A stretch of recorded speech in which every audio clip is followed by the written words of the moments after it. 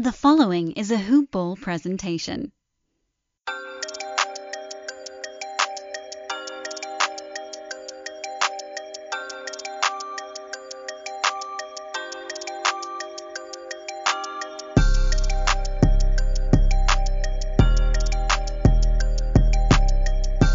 Yeah!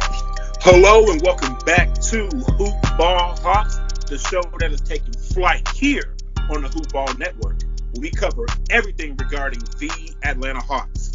I'm your host, Brad Harden, reporting here from sunny Atlanta, Georgia. The sun came out, and we are recording today here on Sunday, November 1st, as we are approaching the holiday season. But please, hold off on the Christmas music till after Thanksgiving, specifically after Black Friday, after the celebration / disappointment on not getting the items desired to you in that sale that you were trying to score online.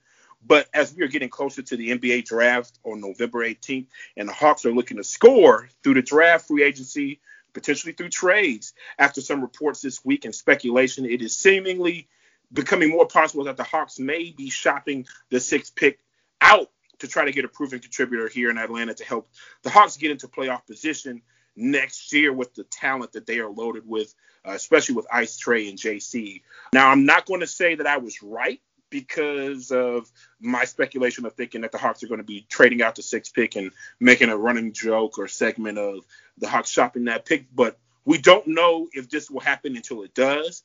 But I think this is the right direction for the franchise. So with that intro, we're going to talk about the landscape of the NBA with the salary cap uncertainty, impending trades across the league, when will the season start, and then we'll talk about how the Hawks kind of fit into this picture for the NBA trade season episode with one of our repeating guests, Mr. Atlanta Player Development, hashtag Atlanta Basketball Trainer, also known as Swishful Athletics, Mr. Jordan Boatwright. Jordan, how are you doing today? I'm doing good. How's everybody doing? I know I'm swell on my end, and I know the two other guests we talked offline before we started this show are doing well, and they're new guests to the show, but these people are not new to me. These are my boys, two of the best that Hoop Ball has to offer among many esteemed colleagues that we have here at the Hoop Ball Network. But first is the host of the Box Score Breakdown, my homie, Mr. David Bracey. David, introduce yourself to the Hawks fans and Hawks listeners. Oh, back in the building, and it feels so nice. Brad, I appreciate you having me coming on today. First-time guest, long-time fan of your Atlanta Hawks basketball podcast. I'm really excited to join this group of guys you have today and talk some hoops. Let's get it. Man, let's get it indeed. Jeezy would love that phrase right there. And then we have a new homie that it feels like, like we've known each other our whole lives, and we've only known each other for probably about a month and a half. But another hoop ball contributor, uber talented, hailing from the great state of Michigan, Mr. Marcus Braden. Marcus, welcome to Hoop Ball Hawks today. Thank you, man. It's a pleasure to be here, more specifically in great company with you fine gentlemen. So looking forward to talking all things basketball, but specifically Atlanta hoops. So, once again, thank you for inviting me. I'm looking forward to getting into it. Man, we're going to have a really, really fun show today. Like I said, we have three very talented guest stars here today to talk shop. And we're going to plug each and every single one of them after the show. So Hoop Ball fans, Hawks fans, check them all out. Check them all out on social. We'll plug them at the end of the show. But we're going to start with the NBA season starting so soon. It seems like there will be a lot today about the current climate of the NBA, which is in flux, including when the season will start, as I alluded to. Regardless if the season starts 3 days before Christmas, like the owners seemingly want, or MLK Day, like the players want, all I know is that NBA basketball is approaching, and I could not be any more excited. And I know these guests are extremely excited to have ball back for everybody here in the league. But first, I want to get everyone's take on the recent news. I know there has been a lot of lost revenue from the past season due to the pandemic, and the revenue stream from the TV deals are looking even more alluring for the league, to owners, for the league to start sooner and hitting that Christmas Day market, and as well as the MLK Day TV slots. But Adam Silver had talked about in the past, before these recent scenarios have been brought out, that he would like to have fans there, but starting early in the midst of, case numbers and arising here nationwide, that would probably kill that idea if we were to start earlier rather than later. I know David has talked about on the box score breakdown the uncertainty of the Toronto Raptors and potentially having to find a place here in the States to play, with Canada requiring a quarantine of 14 days for everybody coming into the country, which could severely affect things as far as play and scheduling goes. Also, the teams who played late into the bubble would have a quick turnaround. But on the other side of that coin, there's teams who have not played since March 16th, like our Atlanta Hawks here on this program, who are itching to get back to the floor and work towards, here, speaking to Atlanta, the franchise's goal of making the playoffs this year. So, like I said, there's a two-sided coin as far as the MLK Day start or late January start and the Christmas Day start. But if we were to start later, even though you miss those Christmas Day games, which I know besides getting presents or spending time with family and good food, the NBA Christmas Day slate is one of the things I look forward to every single year. But even though you miss that, if you start later in January or MLK Day, you have less chances of having star players like LeBron James and others sitting out games. I know load management will be a big thing this year with the shorter offseason and quicker turnaround, even if we do start either date. But I think starting later would cut the number of players who do sit out, because they did have a little bit more breathing time, especially those playing late into the bubble. You'd have more time for planning and discussion. You wouldn't coincide with the NFL as many weeks as normally. If you start later in January, you have a few playoff games on Sunday, Saturday. Then you have the Super Bowl early in February. So then you coincide with the NFL less than you did this year with the bubble, which severely affected ratings. And I think that if you start later in January, you have a greater chance at some point in the season to have fans present. So there's even more revenue stream. And however, recent news, as I stated on Friday, states that players would like to start mid to late January, and to avoid conflicts with the 2021 Olympics that's upcoming this summer, a 50-game season has been on the table as a potential resolution, but this would involve a reduction in player salary significantly across the league for the 2020-2021 season, according to multiple sources. The 72-game model would call for teams to play potentially 14 games a month through May, followed by the playoffs through mid-July before the Olympics begin. And if the NBA Players Union insists on 50 games, there will still be some conflict because, according to Mark Stein, FIBA moved the Olympic qualifying tournament for 16 countries that would be playing for the Final Four spots in Tokyo to June 29th through July 4th. And then that week would severely affect several NBA players. For an example, as Mark Stein pointed to, if the Milwaukee Bucks and the Toronto Raptors are still playing late into June, Greece will be missing Giannis Antetokounmpo, which is their undisputed best player on that team, and Canada will miss their head coach, Nick Nurse, who was coach of the year last year, or at least co-coach of the year last year.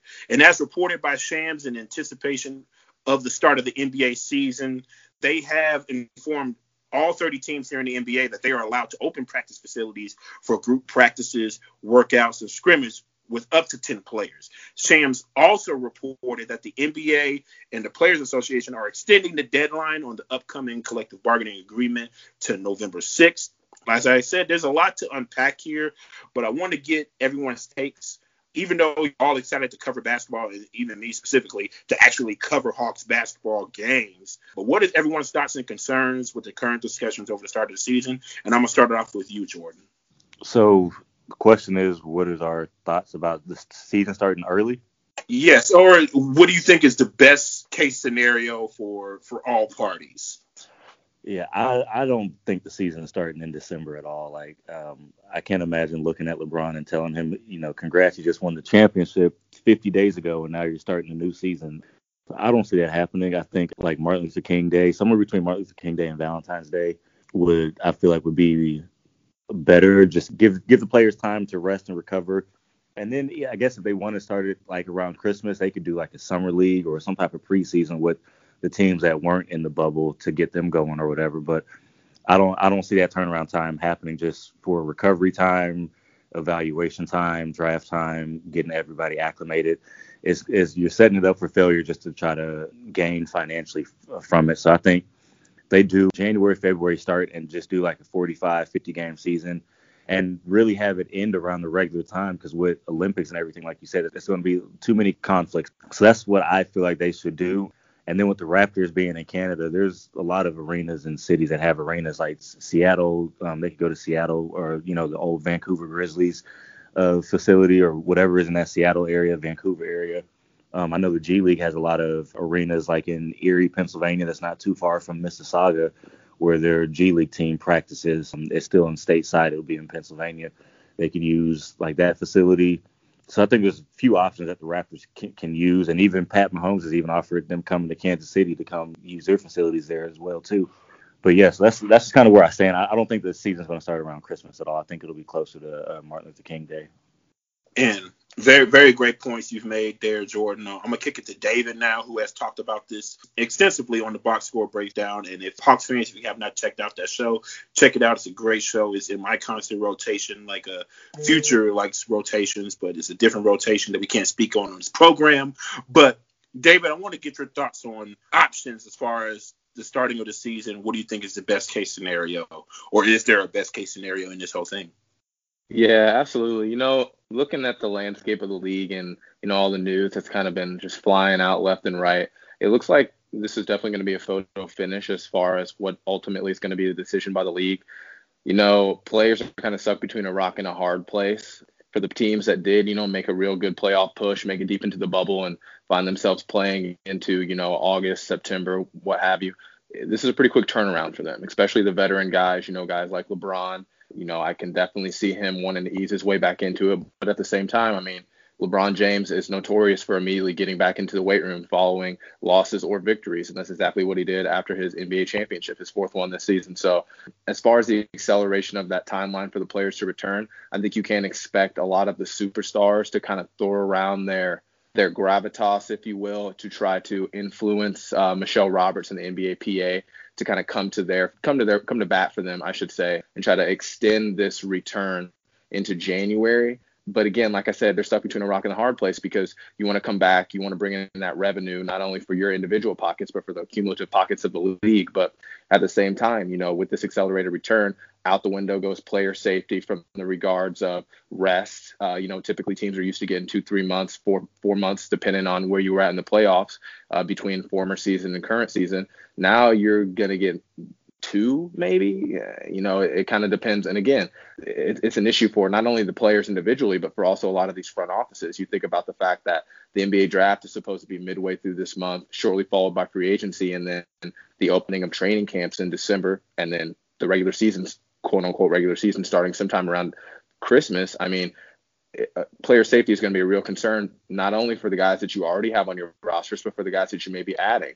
As you're bringing in players from other markets, are you going to have them quarantined? As you're working out these draft prospects, as you're bringing in potential G Leaguers, signing guys who were not in the NBA a year before, what is the protocol for making sure that you can ensure them safely attending training camp? Again, we saw all the protocols that went into effect in the NBA bubble. I wonder, again, with the acceleration of this timeline for a return, how a lot of that will be able to be implemented successfully. And in regards to the hopefulness of the NBA for fans to be in attendance for these games, if you're starting in December, I think we can all agree on the podcast and otherwise that just ain't going to happen. I don't see the feasibility of that financially for the NBA, because at the end of the day, this is a money-making industry, and they definitely want to prioritize safe testing and social distancing protocols across the board, not only for their athletes, but for those fans in attendance. But they want to do it in a cost-effective way. And until those measures really start to present themselves and solidify themselves as options for the NBA, there's going to be a lot of conversation. There's going to be a lot of side speak because nobody really knows what is going to happen. And as we've clearly seen, the union and the rest of the league are not aligned as far as the players when they want to come back and what the NBA wants financially. So the teams who weren't in the bubble, I'm sure they're really ready to go. They're fired up, especially Atlanta, as we know we're going to talk about later in the pod. Definitely really, really ready to go and get back on the court, show everybody what they've been doing and how they're going to continue to improve. And for the teams that made that push, I think that a little bit of rest is exactly what they were looking for and hoping for. And with that announcement, that definitely doesn't look like it's going to be the case. So lots of stuff to watch, a lot of wheels turning here. And I'm very, very excited to see what's going to be a very, very busy November, unexpectedly, because usually November is kind of the month for football, as we're all used to. But it's going to be an NBA November, Turkey Day hoops. I'm very, very excited. So everything you could ask for. Yeah, and definitely great insight there, David. Just a lot to unpack and all the things to account for. I'm going to kick it to you, Marcus. Your take on when to start the season and to go back and mention, the Toronto Raptors. What do you think the best fit is for the Toronto Raptors here in the States? I know that on Box Score Breakdown, David had a guest that mentioned Louisville, Kentucky, as well as Kansas City. And the history of the league in Seattle. So twofold, your thoughts on when the season should take place and what should be accounted for, and where do you think realistically the Toronto Raptors should be playing out their NBA season this year? Hey, thanks, Brett. Well, allow me to insert my immediate bias here. I'm from Michigan, big Pistons fan, Lions fan, unfortunately. Basically, all things professional. And, being a resident of Wichita, Kansas, if you're telling me I can drive 3 hours and see Kyle Lowry and company ball out in Kansas City, I'm all for it. And being a diehard Oklahoma City Thunder fan, if I can go 3 hours the other way south and see my Thunder, man, I'm getting the best of both worlds. But I mean, really, bias aside, just really allowing former championship team like the Raptors to just have a place where they can have a good following and good fandom and just play. That's really all they can ask for. But I think whether it be in Seattle, playing with the former Supersonics there's a lot of great history there. I know the great people of Seattle, they would love to have any form of a professional team in the area. So I think they could get good support. I think people would come out just to watch a great professional game. But I even think, if you look at the buzz of what's going on in Kansas City, the Chiefs coming off a Super Bowl championship and doing very well this year, poised to make another run at another championship, that could add, to the allure being in Kansas City, having the Raptors there. And, it kind of just brings back the vibes of when the Hornets had relocation and went to OKC. They kind of just played at a new place. And before the Thunder actually came to OKC, it was just so fun to think there's a professional team here we can come and watch. So, that just makes matters fun. I think both Seattle and Kansas City would be two prime locations just for the fans that would come out to watch, but also having great facilities and arenas that the players could play in. But for the sake of just being an NBA basketball fan, really anywhere that Toronto is just able to go and play, given the restrictions in Canada and stuff, will be great. Obviously, that's what we need. So it's going to be crazy. It's really going to be interesting to see. But I know Adam Silver and company, everyone, they're working out. My hope is kind of like, as everyone concluded, is being an NBA fanatic. I'm sure we all could agree a December start would be incredible, but we have to be realistic here. And I hope that the players, Adam Silver, just all of the association can find a common ground and just find what's best for the fans, the players, and starting at a good time and reducing the least amount of revenue lost as you can. And, hopefully we can just get things rolling because I'm so excited for it. The next NBA season. It's going to be a crazy offseason, which we'll get to. But, yeah, that's my take on it. I appreciate the take, Marcus, and I want to give a little food for thought before we get into the promo and in the second half of our program. With the places that we mentioned, Seattle and Kansas City, those are more Western Conference locations, and with Toronto being in the Eastern Conference, I know I mentioned Louisville, and I know David has alluded to on his podcast, the social climate and political climate, and Louisville is very uncertain, and with the civil unrest there, and rightfully so, with the actions that have gone on in Louisville as of recent. If you do not know, you have been under a rock and you need to look into that. But I digress in that aspect that they do have an NBA ready arena in the Yum Center in Louisville, Kentucky. It would be in the Eastern Conference. It would play into travel, especially with the teams that they're playing with. And another location that I would mention is the great state of Ohio with NBA ready arena in Cincinnati with a big market there where you have Kentucky and Louisville is just an hour away from Cincinnati and Ohio being a big basketball area and state. It could be successful there, as well as Columbus, Ohio, being the largest city in Ohio as well. And then you're not too far from the G League team if they move way, like Jordan alluded to. So I would say any of those areas closer to the East Coast would be better for, the market and travel and everything. But I would love to see, spending a lot of time in Kansas City and spending a lot of time in St. Louis and Missouri, period. So much basketball talent that comes out of the city of St. Louis. and sometimes definitely in Kansas City as well. To have an NBA-ready arena in the Sprint Center in Kansas City will be a wonderful opportunity for that city to showcase their support for the best case scenario if they were to get an NBA basketball team when the league talks about expansion teams in 2024.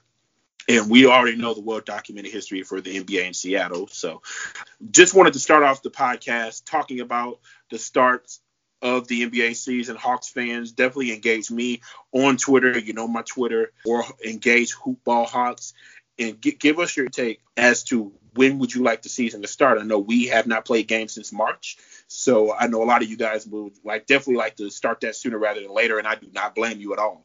But player safety is a huge concern. The turnaround from other players in the league, you don't want to have a product where a lot of players are sitting out. That's not good for business at all. Load management already is clowned by some NBA fans, and I think we'll see a larger uptake in that if that were to happen. We'll move on from that subject. But first, before we get into trade season, it's another plug for ExpressVPN. Okay, so we all know how a VPN protects your privacy and security online, right? I mean, I dabbled in it a little bit before, but after learning about ExpressVPN, I had to see what's up. And it's taking my TV watching game to the next level. You can use a VPN to unlock movies, shows that are available in other countries. This past weekend, I know it's been a slow grind, but a wonderful grind for me. I'm rewatching the greatest show ever made, in my opinion. We can debate it later. Prison Break, which is only available on Netflix UK. And it was so simple. I watched it on ExpressVPN. I fired up the app, changed my location to the UK, refreshed Netflix, and bam, my boy Schofield was breaking out another prison.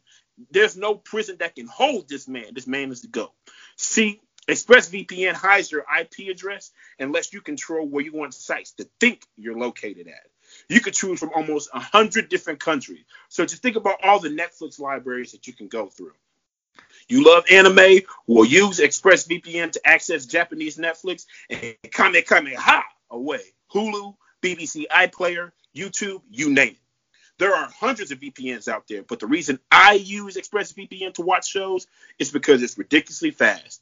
It never buffers or lags, and you can stream it in HD with no problems.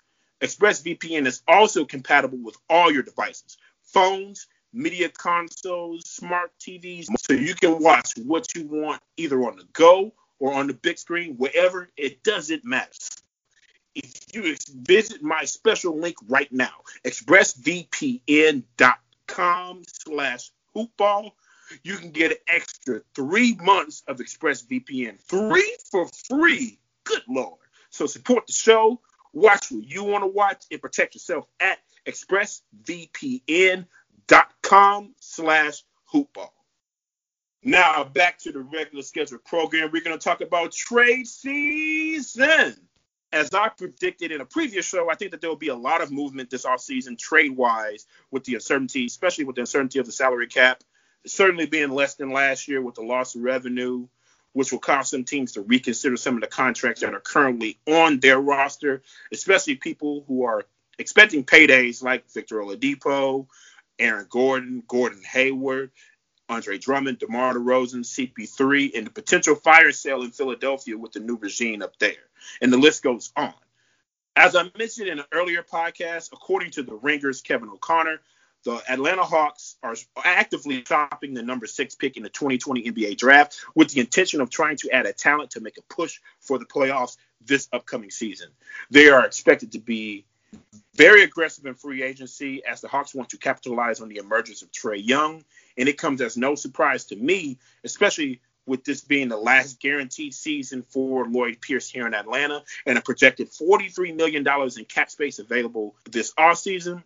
And I have mentioned on this show, and Kevin O'Connor mentioned, of a potential where the 6th pick is swapped with the 11th pick, where the Hawks were projected to take potentially Patrick Williams, the 6'8" forward from Florida State, which we'll cover in a later podcast, as he's emerging up draft boards, and as well as the former All-Star DeMar DeRozan, although it may not be a perfect fit here, and I know Jordan has talked about that on a previous podcast here for the Hoop Ball Hawks. but improve some aspects of the team. I've mentioned Andrew Wiggins, Draymond Green for Golden State, trying to alleviate some cap rooms and then making moves potentially. I think Andrew Wiggins more so than Draymond Green. And also Victor Oladipo with recent reports as to how does he feel in Indiana. I know recently he said that he would love to get extended by Indiana, and if he's not extended by Indiana, Miami could be a potential destination for him. And I know some other sources have mentioned Brad Beal, Joel Embiid. In an article written by Sam Quinn for CBS Sports, he mentioned some other sensible options. And I'm not comparing, these guys to Skechers when I talk about sensible options, but these are solid options that could complement this roster and be financially and fiscally responsible in regards to the Hawks if they were making a move. So I'd like to discuss some of these names that have been mentioned and more. And guys, you're not held or bound by this list. If there's names that come up, please bring them out. This is what you guys are here for with the great basketball minds that you are. But some names that were mentioned in this article and have been mentioned and linked to the Hawks have been Robert Covington, who is owed $25 million over the next 2 seasons in total, and would help the Rockets have some salary cap relief if he is moved on from the roster. Aaron Gordon, which I know David, Marcus, and I have had offline conversations about how stagnant the Magic have become, not progressing further up in the Eastern Conference standing, and the potential to blow this team up may happen with the trade of Aaron Gordon and go in another direction. Victor Oladipo, who I just mentioned. Josh Richardson from the 76ers with the new regime there. They could blow it up, and Josh Richardson may be out of Philly. DeMar DeRozan, who I mentioned. Joel Embiid, who I mentioned earlier. Lauri Markkanen, which is an interesting name that has come up, and Bradley Beal, who it makes for fun conversation, fun dialogue. So out of these options, some are more pie in the sky options I've mentioned. Who is more likely to land with the Hawks out of these options? Who would be the best fit? Or is there somebody that the Hawks should consider? And this would strictly be talks of trading the 6th pick for a player, as we will talk about free agency in a later episode, and we've alluded to. So I'm going to go backwards. I'm going to start with Marcus on this conversation as far as trade season, the overall landscape, and what do you think the Hawks could fall into in this conversation of trades? Hey, Brad, thank you, man. I appreciate it. So, gosh, there are many different ways to go about this. I've been thinking about it quite a bit. The thing that really came to mind was, as I was looking at potential suitors that Atlanta would want to trade for is we got to remember, right? You have a great player in Trae Young, who I think when it's all said and done, I don't want to get ahead of myself, but I think he will really be one of the best point guards ever. He's so far ahead, of his expectations and how good people thought he would be. He's killing it. He is, Ice Trae, and he is the leader out there in Atlanta. And, having a key piece like that is really a diamond in the rough. The Hawks could not have asked for a better player to draft. I'm not going to go down that. But when you really look at Luka and you look at Trae and you look at how they fit each team they're on, I'm not going to call it a wash, but I'm saying you got to be happy as an Atlanta fan having somebody like Trae Young, who was an all-star. And, you factor in John Collins in the mix, too.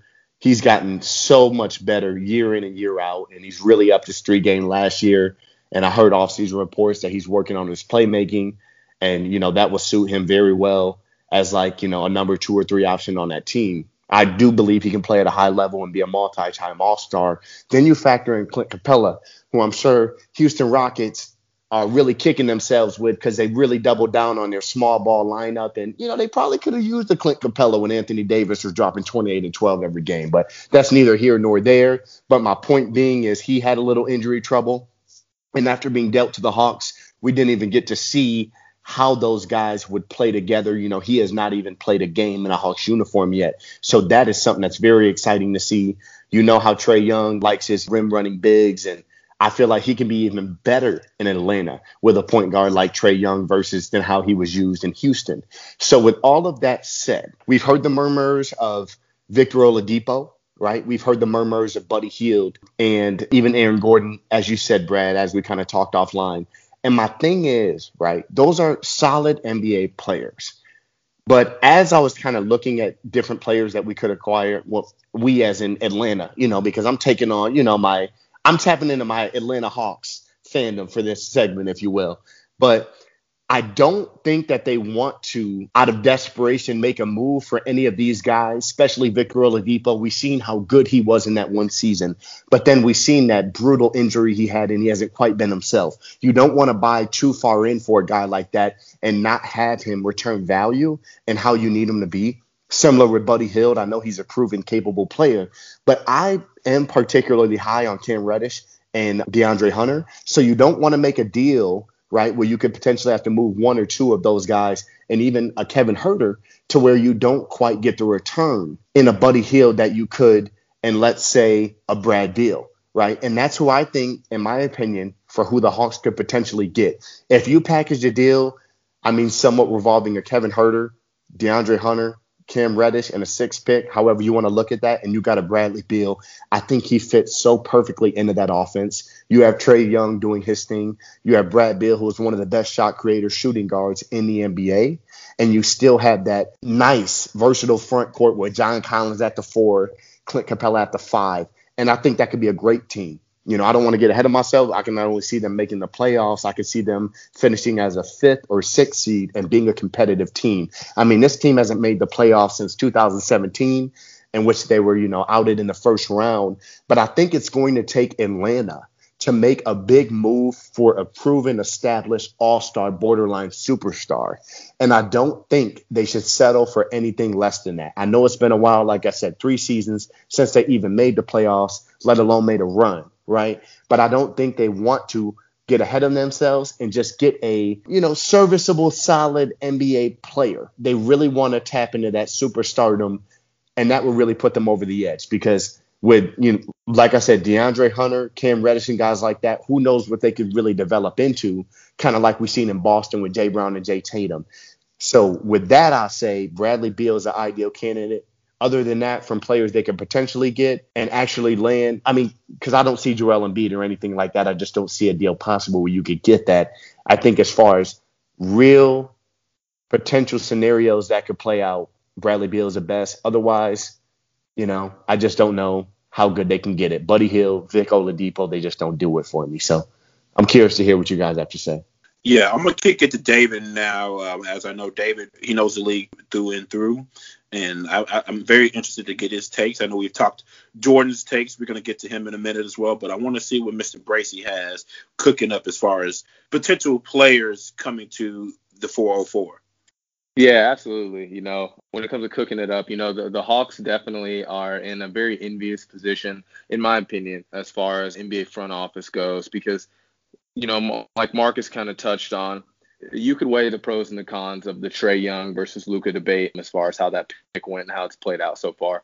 Both guys, I think, are going to be incredible guards. They're definitely going to be players that can lead their teams to playoff success and hopefully to an NBA championship one day. I think both of them is very, very possible. Just going to be very dependent around how the team builds the talent around them. And as I said, the Atlanta Hawks are in an envious position because they have a good amount of salary cap to work with, especially considering the financial downturn that the NBA is going to be going through over the next season. And they have a young ascending star. And what we've seen across the league and for years and years and years, the teams that are able to draft these preeminent superstars before their birth into the league, before their ascension, and then build around them through the draft by trading for championship caliber contributors. Those are the kind of teams that have really been able to position themselves well to not only retain those stars, but to really make a push with those associations, with those teams, while they have those stars kind of at the peak of their powers. So with the Hawks, it makes all the sense in the world that they are kind of in this win now mode, if you will. I mean, the East is wide open. Why not? I mean, you got the Brooklyn Nets, you got the Milwaukee Bucks, you have some other teams, out East, Toronto. It's very top heavy, but 4 through 8, I mean, you could really make an argument that it's all just kind of minutia. It's a bunch of teams floating around out there, and really it's going to depend on who is able to finish out their season the strongest, as we've seen time and time again, as a lot of teams really start to taper off as we kind of enter the playoffs there. So in my opinion, the Hawks, they can look across the landscape of the league and have a lot of pipe dreams about a Brad Beal, a Joel Embiid, et cetera, et cetera. I do not see them having the requisite pieces to bring a player of that caliber into the fold just yet. But with that being said, I think they have Clint Capella, they have John Collins, Trae Young. You have that kind of menagerie of the guards. He mentioned Hunter, Reddish, you have Huerter. Really, in my opinion, what they need is a solidified NBA contributor. Like you mentioned, DeMar DeRozan. I think that would be an excellent addition to their team.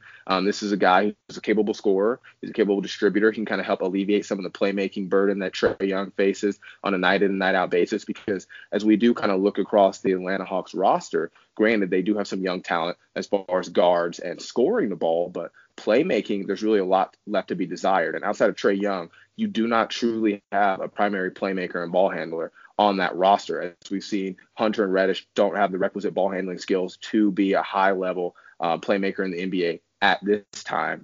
That can change. Huerter is going to be more of your coming off of threes, your spot-up shooter, Duncan Robinson-esque, if you will. So a lot of potential for those guys to develop. They're big, lanky guards. They're versatile on defense, which you definitely like and you need in this league, as we've clearly seen. But in my mind, DeMar DeRozan is an ideal trade candidate. Maybe, give a knock to the Golden State Warriors and see if they're interested in shuffling some pieces around and try to move down in the draft and go for an Andrew Wiggins. Again, this is a versatile wing player that can help you alleviate some of the playmaking burden when Trae Young is on the bench, on nights where you are giving him rest, and then also still be a competent scorer. Now, obviously, neither one of those guys are incredible three-point shooters, but you don't necessarily need them to be when you're going to surround them on the floor with a John Collins, a Trae Young, a Huerter, et cetera, et cetera. So for the Hawks, the future is very, very bright for all my AT aliens out there. You should be really, really proud of what that front office is doing, what Lloyd Pierce is trying to build in that stadium and in that city. And I think that, the sky is the limit for the Atlanta Hawks, as long as they are able to go about this in a way that is the opposite of the New York Knicks, which is, we didn't get anybody in free agency we wanted. Well, let's just take anybody. Let's spend all our requisite cap. Let's spend all our requisite assets just to bring in a name. I hope Atlanta does not go that direction, because they've already got a name down there, and it's Trae Young. So hopefully they continue to build the right way, and I'm very excited for what the Atlanta Hawks are going to be doing this season. Yeah, I hope we don't pull a New York Knicks. I don't want the Hawks and the Knicks to even be mentioned in the same sentence unless they're playing each other. And it was funny, as soon as you said that, to talk about the Joel Embiids and Brad Beals, that we won't have, the requisite to make that trade. I just kept thinking about that video. You don't have the facilities for that, big man. That's what came to me when you said that. And I agree. I really don't know what we would have to do to even land one of those superstars. And I think with the Spurs and DeMar DeRozan I've talked about, if you give them the 6th pick and Huerter, who I think would fit in that Spurs system pretty well, and maybe Dwayne Dedmon, who played for the Spurs, I feel like they would give away DeMar DeRozan. And the Spurs, they have a lot of questions to answer themselves with what they want to do with Marcus Aldridge as well, getting old in age. Injuries have been kind of piling up as well, and production, although it's still good production, it is wavering and teetering down and on the downside of his career. But Jordan, I'm gonna end this conversation with you, and then we'll give opportunities for rebuttals if there are rebuttals. What do you think the Hawks need to do for trade season? I've been kind of back and forth about it, but I definitely think, like I said, they need to probably trade that 6th pick. First, they got to establish what their intent is with Trae Young. If they're going to make him the cornerstone of the franchise, or if they're going to put somebody else next to him who's going to be the cornerstone, because all these options with like DeMar and Joel, that would push Trae back to like 1A. So I think if you still want him, or like 1B, I guess, if you want Trae to still be that 1A, I think everybody, like I always say, people look at the wrong players with the right teams. Like, everybody was looking at a Brandon Ingram. I say Drew Holiday. Everybody's saying DeMar DeRozan, but I think a Derek White would fit better next to Trae, because everything that he provides offensively and defensively would match up well with Trae's deficiencies on his defensive end and his lack of inside scoring or whatever. Derek White can fill all those needs. I also like that Josh Richardson idea, because I feel like Philly is going to make a lot of moves, but I think Josh Richardson would be a really good pick. So I think he would also be a perfect fit next to Trae Young as well. And then like the whole Bradley Beal, him and Joel and all that, like that takes away from Trae's production and what the Hawks, I feel like, are trying to do with Trae and the team that they have. And then that would take away from Kevin Huerter, or I guess we probably have to trade him too as well. But I don't think any of the big-time superstars would be a smart fit, depending on what the Hawks' intention are with Trae. Now, if they want to make Trae like their number 2, then, Bradley Beal would be great, or Joel Embiid or whatever. But I think they're trying to build a team behind Trey and build around him. So I don't think those would be good fits. But like a Laurie Marketing or Davis Bertans, I think those would be good fit with them. I see everybody's been talking about Robert Covington as well, but I just think he's going to end up in Philly with as much as Daryl Morey has loved him and talked about him throughout his whole career. I think somehow they're going to get him in Philly. With Doc Rivers and everything that they have going on. But yeah, I think this 6th pick definitely needs to be traded. I think they could possibly trade it down. If you do trade it down to Philly, you could get a Josh Richardson and their 21st pick. And I've said, I think a couple episodes ago, I really like the Hawks GM and how he's managed to get really solid picks in the middle and late of the draft with Kevin Huerter and John Collins.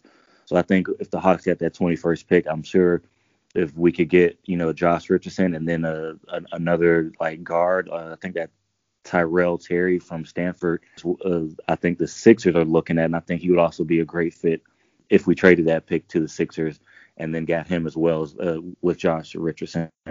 But yeah, I think, I don't think a big name franchise player would be great against Trey. I think he needs to be next to like more of a Drew Holiday, like I said, Derek White, somebody who kind of has their own and established their own, but it's not that cornerstone, and we don't have to invest too much manpower into them or our finances, and we could keep our salary cap, and then we could still add another player next year's free agency. But that's where I think the Hawks should stand with their 6th pick.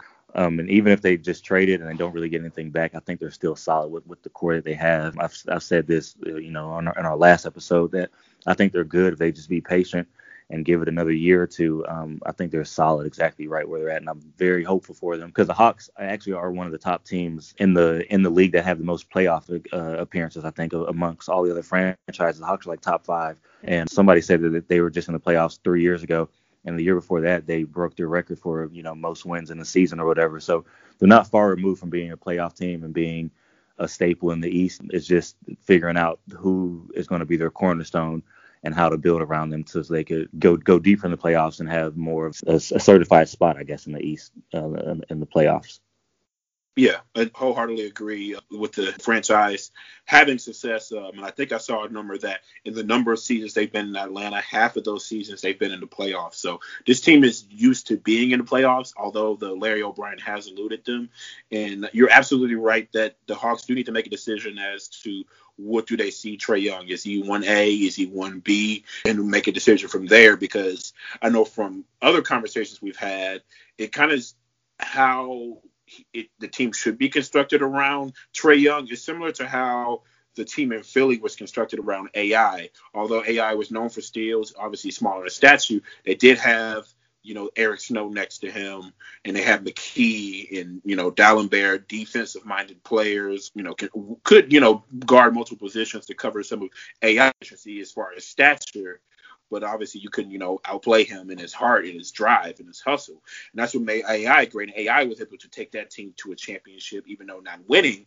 He was able to take that team to a championship. But I think if they are trying to learn from the AI experience, trying to add someone else who can kind of shoulder that load, maybe as a 1A, 1B, depending on who they bring in, would probably be better for success, because they can't just key in on Trey Young. They would have to focus on this other scorer, and then obviously you have the other players who fit into the system, fit into the roles, whether they're shooters, whether great defenders, and build from there. Is there any rebuttals as far as, amongst the other panel of guests that we have, as far as structure, as far as what is the right structure for Trey Young in this team and here in Atlanta? I don't really have a rebuttal per se, but I think everyone kind of touched on it. I think this is kind of a reoccurring theme with a lot of teams in the NBA right now.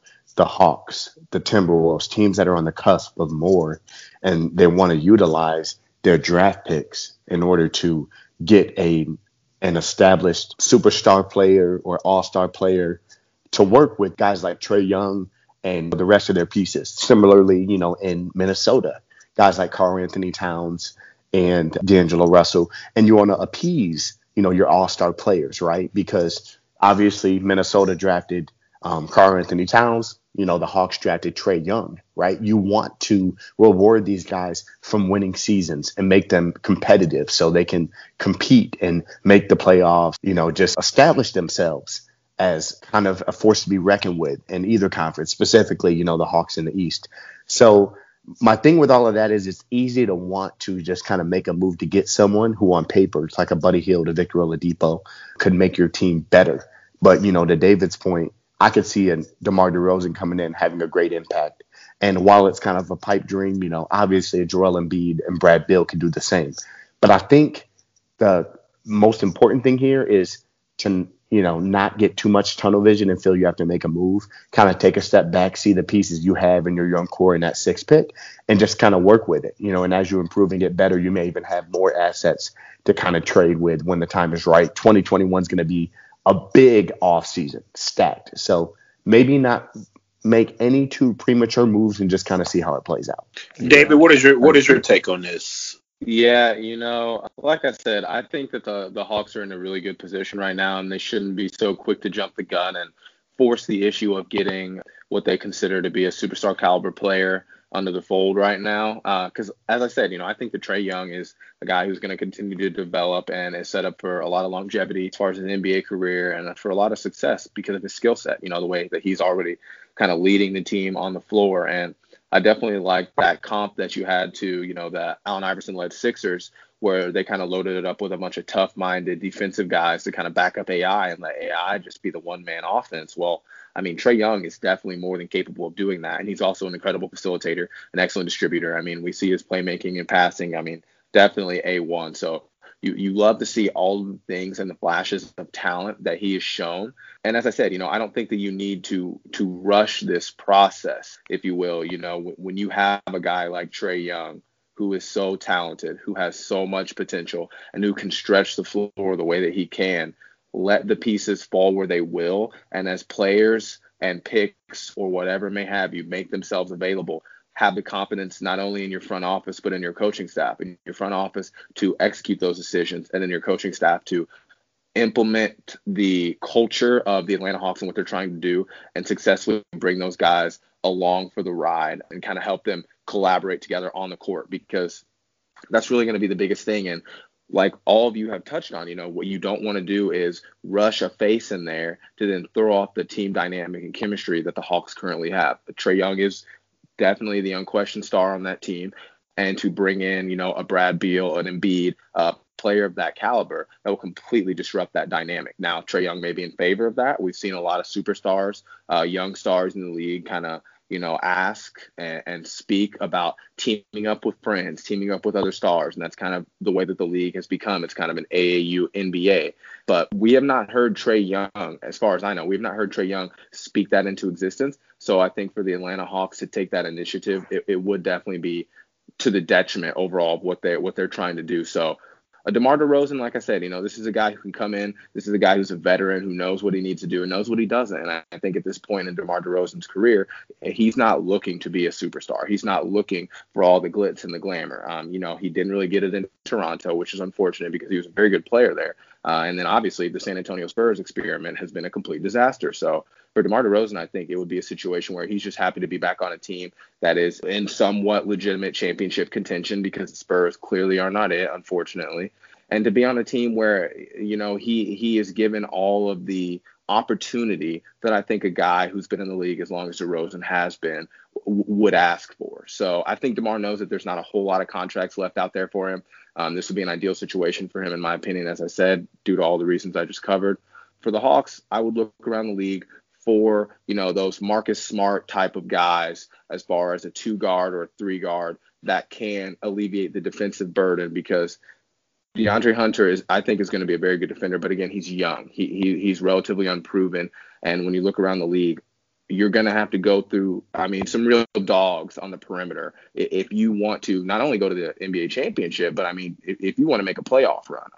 Just look around the East, you're going to have to be able to get through a Kyrie Irving, a Kyle Lowry. You're going to have to be able to get through a Jimmy Butler. You're going to have to be able to deal with a Giannis Antetokounmpo. You're going to have to be able to make adjustments. And when you have a lot of these larger guards, wings on the perimeter, you have to have an answer. And right now, the Atlanta Hawks defensively don't have a whole lot of them. So that's definitely something and a question that I think that they're going to need to answer this offseason. I 100% agree with that. I know that's one of the things that I've definitely been talking up, and I know Jordan has been alluded to. I'll give Jordan an opportunity for some closing remarks in this conversation. I'll throw one more question before we end this program. So, Jordan, any other remarks as far as structure on top of what both our other guests have mentioned today?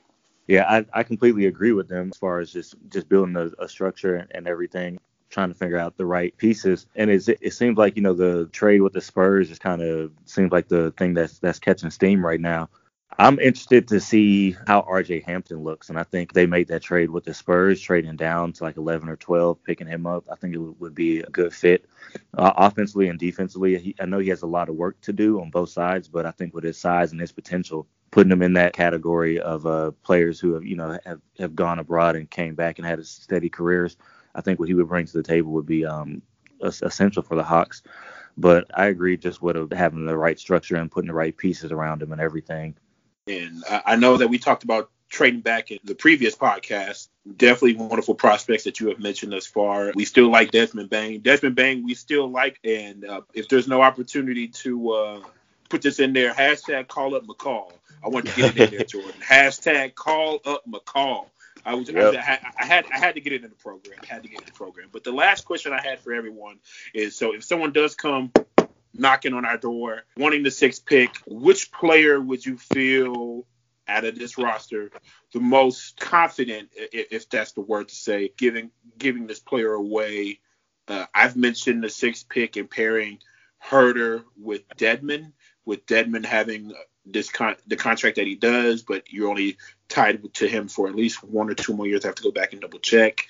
But I feel it's Herter if you're going to give up somebody with the 6th pick. But who does everyone have as that player?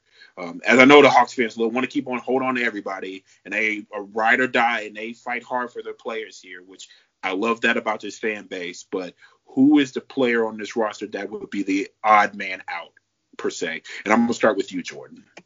Odd man out, I think, unfortunately, would definitely have to be Herter, because I feel like with that secondary playmaker, that's going to take away from his growth as a playmaker. And then that secondary playmaker can run offset minutes, with Trey, and, they could be the lead guard or whatever, and then run that offense. And with the Hawks bench, if they have a good secondary playmaker, Trey can rest and the Hawks can still produce efficiently, offensively and defensively. And I think that would leave Herter out of the rotation, I feel like, in my opinion.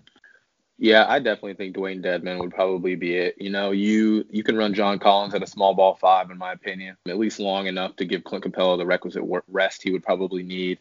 And then, those two. You have Collins and Capella. You are well positioned for the future as far as a talented young front court in the NBA. So I think Dedmon is a valuable trade piece. I think a lot of teams would love his size. I'm sure that the Rockets would probably be interested in that. As you guys pointed out earlier, after the Anthony Davis whooping that they got in the postseason, as well as other teams. If you kind of look around the league, it's not like there's a whole lot of very serviceable big men out there, especially not ones that can stretch the floor like Dwayne Dedmon can to some relative extent. And again, this is a guy who you're not really going to have to worry about getting disgruntled in limited minutes. This is a veteran. This is a requisite pro. Not a big name, but definitely a very valuable one. So I would look for Dwayne Dedmon to possibly be on the move if they do look to kind of shuffle that roster. But last, but certainly not least, Mr. Marcus, who is the odd guy out here on this Hawks roster as far as if trades come a calling, they're going to have to get the bags packing. Yeah, well, I hate to be redundant here, but agree with the other two experts and say definitely Dwayne Dedmon or Herter. If you really just think about it, the player that they could acquire would be a much better version of one of those two players, and we can't, as I said before, we can't dismiss the growth of guys like DeAndre Hunter, Cam Reddish, because as they continue to play with the same guys in all of your young core, they can get better. So you don't want to just act in a haste to give some guys away who could be better fit, for your team. But that is also the nice thing about what Atlanta has to bring to the table, because they have these great young core pieces like a Kevin Herter, and you have a good veteran presence and a good stretch big in Dwayne Dedmon. And if push really comes to shove, you can kind of leverage a DeAndre Hunter or Cam Reddish, right, and that 6th pick. So if the player was worthy enough, you have more to work with, and they have ample cap space as well. So I think, to not get off topic here, it's definitely between Herder and Dedmon. But as things progress, right, and even as those players get better, we've seen it in Boston, right, where, you look at them and they have Gordon Hayward, they have Jay Brown, they have, Jason Tatum. We obviously know who the established and key pieces are in that team, but you look at a team like that and look who they can kind of leverage and potentially trade to make a move for a better player because they're already such a good team. The Hawks, I mean, they're just focused on making the playoffs, being competitive, but I don't think they're too far off from that in the sense of depending on how these players age and get better, right? They have more leverage and more to work with. So I think those are the two kind of odd men out, but keep an eye out on Atlanta because, like I said, stack 2021, they have ample cap space and, they have the pieces to do it. So I think they could really, after this season, especially seeing how things play out, really be able to identify what they need and make a big move to get it. What do y'all think about a possible Gordon Hayward coming here in exchange for that 6th pick or Jaylen Brown? I think, speaking for myself, I think he fits needs for certain, and he is a playmaker. He can create for others, and he is a capable scorer. I mean, when healthy, he was an 18, 19-point scorer this year for Boston, and that team is loaded with a bunch of people who would like to have the ball in their hands at times, and he still found a spot to carve out a niche, whether in the starting lineup or leading that second unit in that bench to play make for others and still get his. And I think that could be valuable for this Hawks team. And now I know he's going to be asking for a lot of money, and we're talking about having a little bit of flexibility for 2021. Especially if he opts in and then Boston opts to trade him, we're going to be on the hook for $30+ million next year with Gordon Hayward. But basketball wise, I think he can definitely potentially fit. I'm going to move it on to one of the other guests. So to that, I say, I definitely agree. One of the things is I think Gordon Hayward would be a good fit, but Brad, you said it best, right? Obviously he's owed a good amount of money.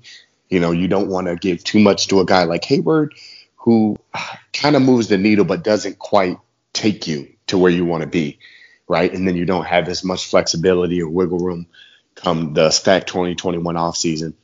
But I definitely think he could be a great fit. Same with Jay Brown. I think they could be a great fit. And then if you really get them for a Herder and a 6th pick or a Dedmon and a 6th pick, right?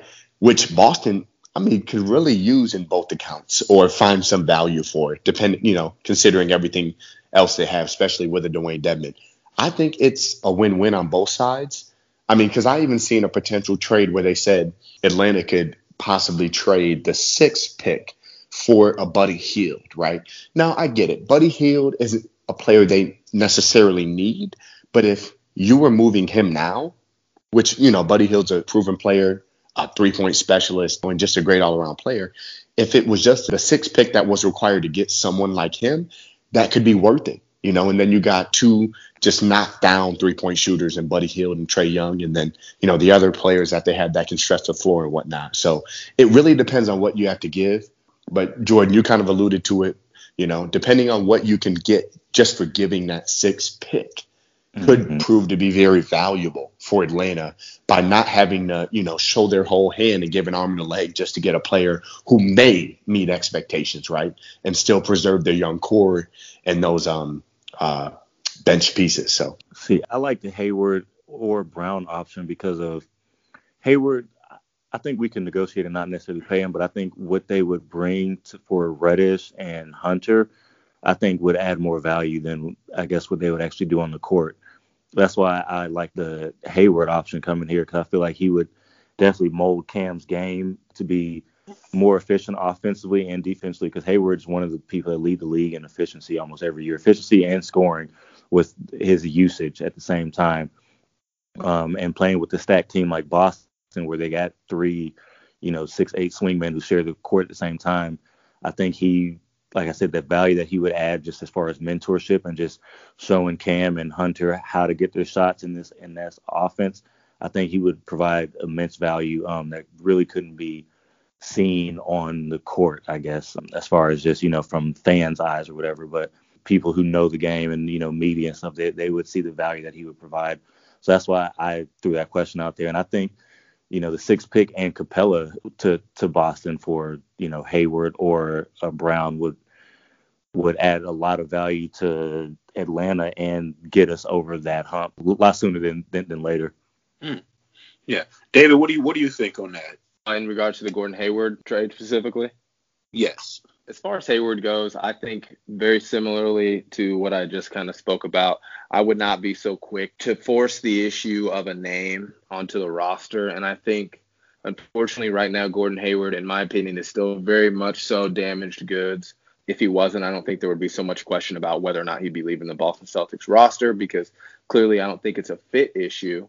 Clearly, it's also not a culture issue, given the fact that his former head coach is the current head coach of the Boston Celtics. So there's a lot of questions about Gordon Hayward, in my opinion. You know, contractually, I do not think that he is going to pass up on re-signing with Boston for that $30+ million that he is owed. I do not see him passing that up again, just because of all the financial strife going on in the league right now, on top of everything else. So in my opinion, he's going to re-sign. Now, the question would be if the Boston Celtics do a sign and trade and then move off of that asset. I think if the Celtics are going to move off of the asset of Gordon Hayward, they're going to be looking for a high value big to fit onto their roster. And unless Atlanta's looking to get rid of John Collins or Clint Capella, I just don't see the Boston Celtics as a potential trade partner or suitor for them in that regard. So again, you know, I think Gordon Hayward is someone who I think I'd be a little bit more hesitant with this offseason as far as trying to go out and get a name, just because of, you know, the injuries and everything else. So yeah, duly noted. And those are very, very valid points, especially like you said, the damaged good aspects. He has had several injuries and season-ending injuries over the last 4 years or so. And a lot of people do complain, and there's rumors that the favoritism and, you know, the contract is part of the reason why Kyrie maybe wanted to get out of Boston, and he's tried to, you know, talk to the young guys as well about that. But that's all speculation, neither here nor there. But Kyrie's obviously moved on. Boston still has Gordon Hayward and did provide valuable minutes throughout the year before getting hurt, but then doing what he could do in the bubble, obviously coming back from injury and playing in spells.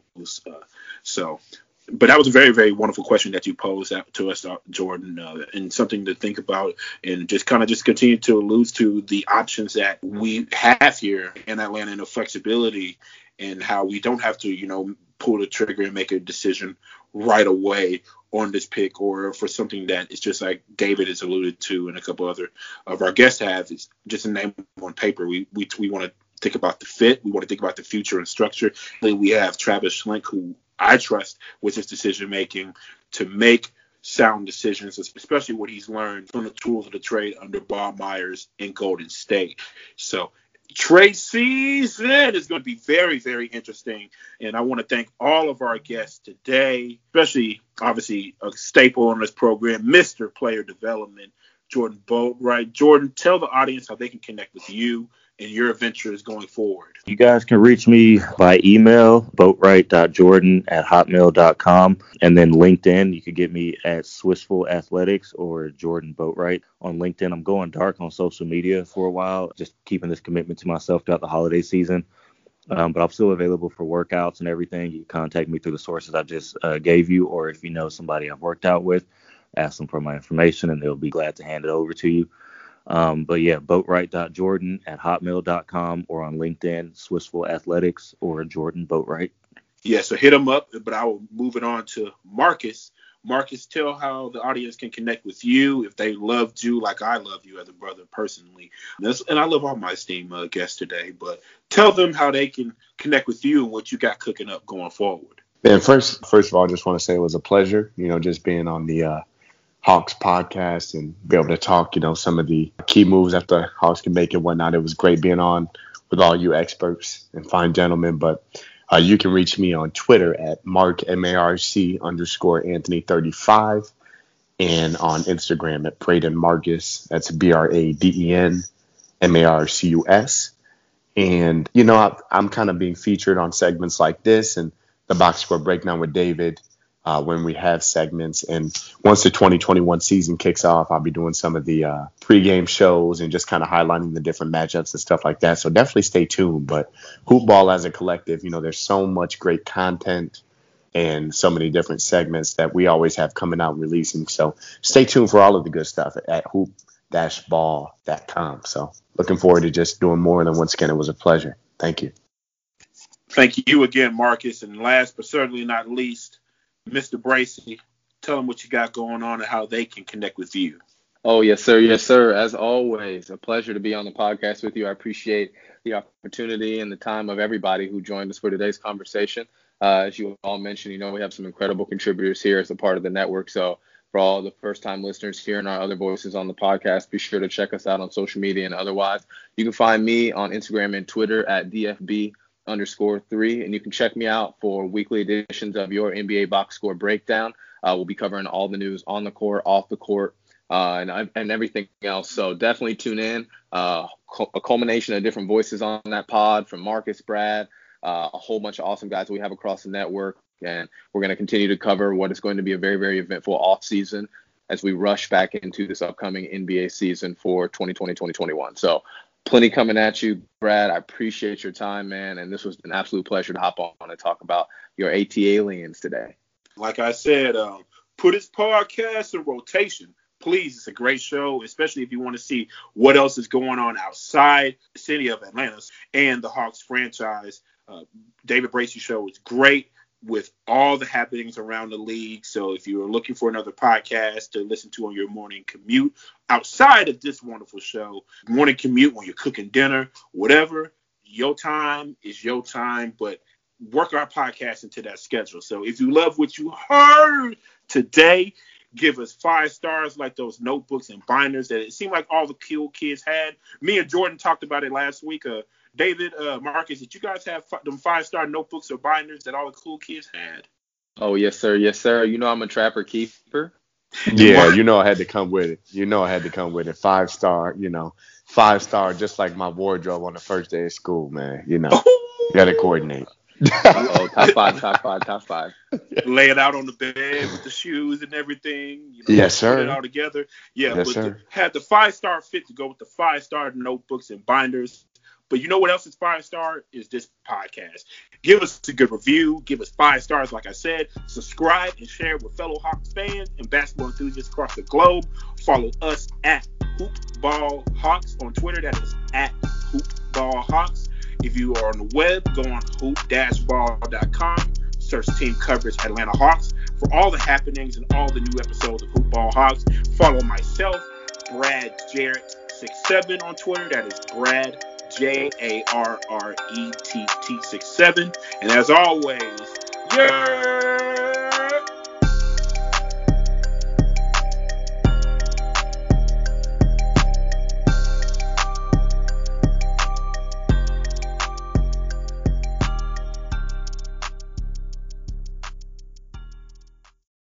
For the ones who work hard to ensure their crew can always go the extra mile, and the ones who get in early so everyone can go home on time, there's Grainger, offering professional-grade supplies backed by product experts so you can quickly and easily find what you need.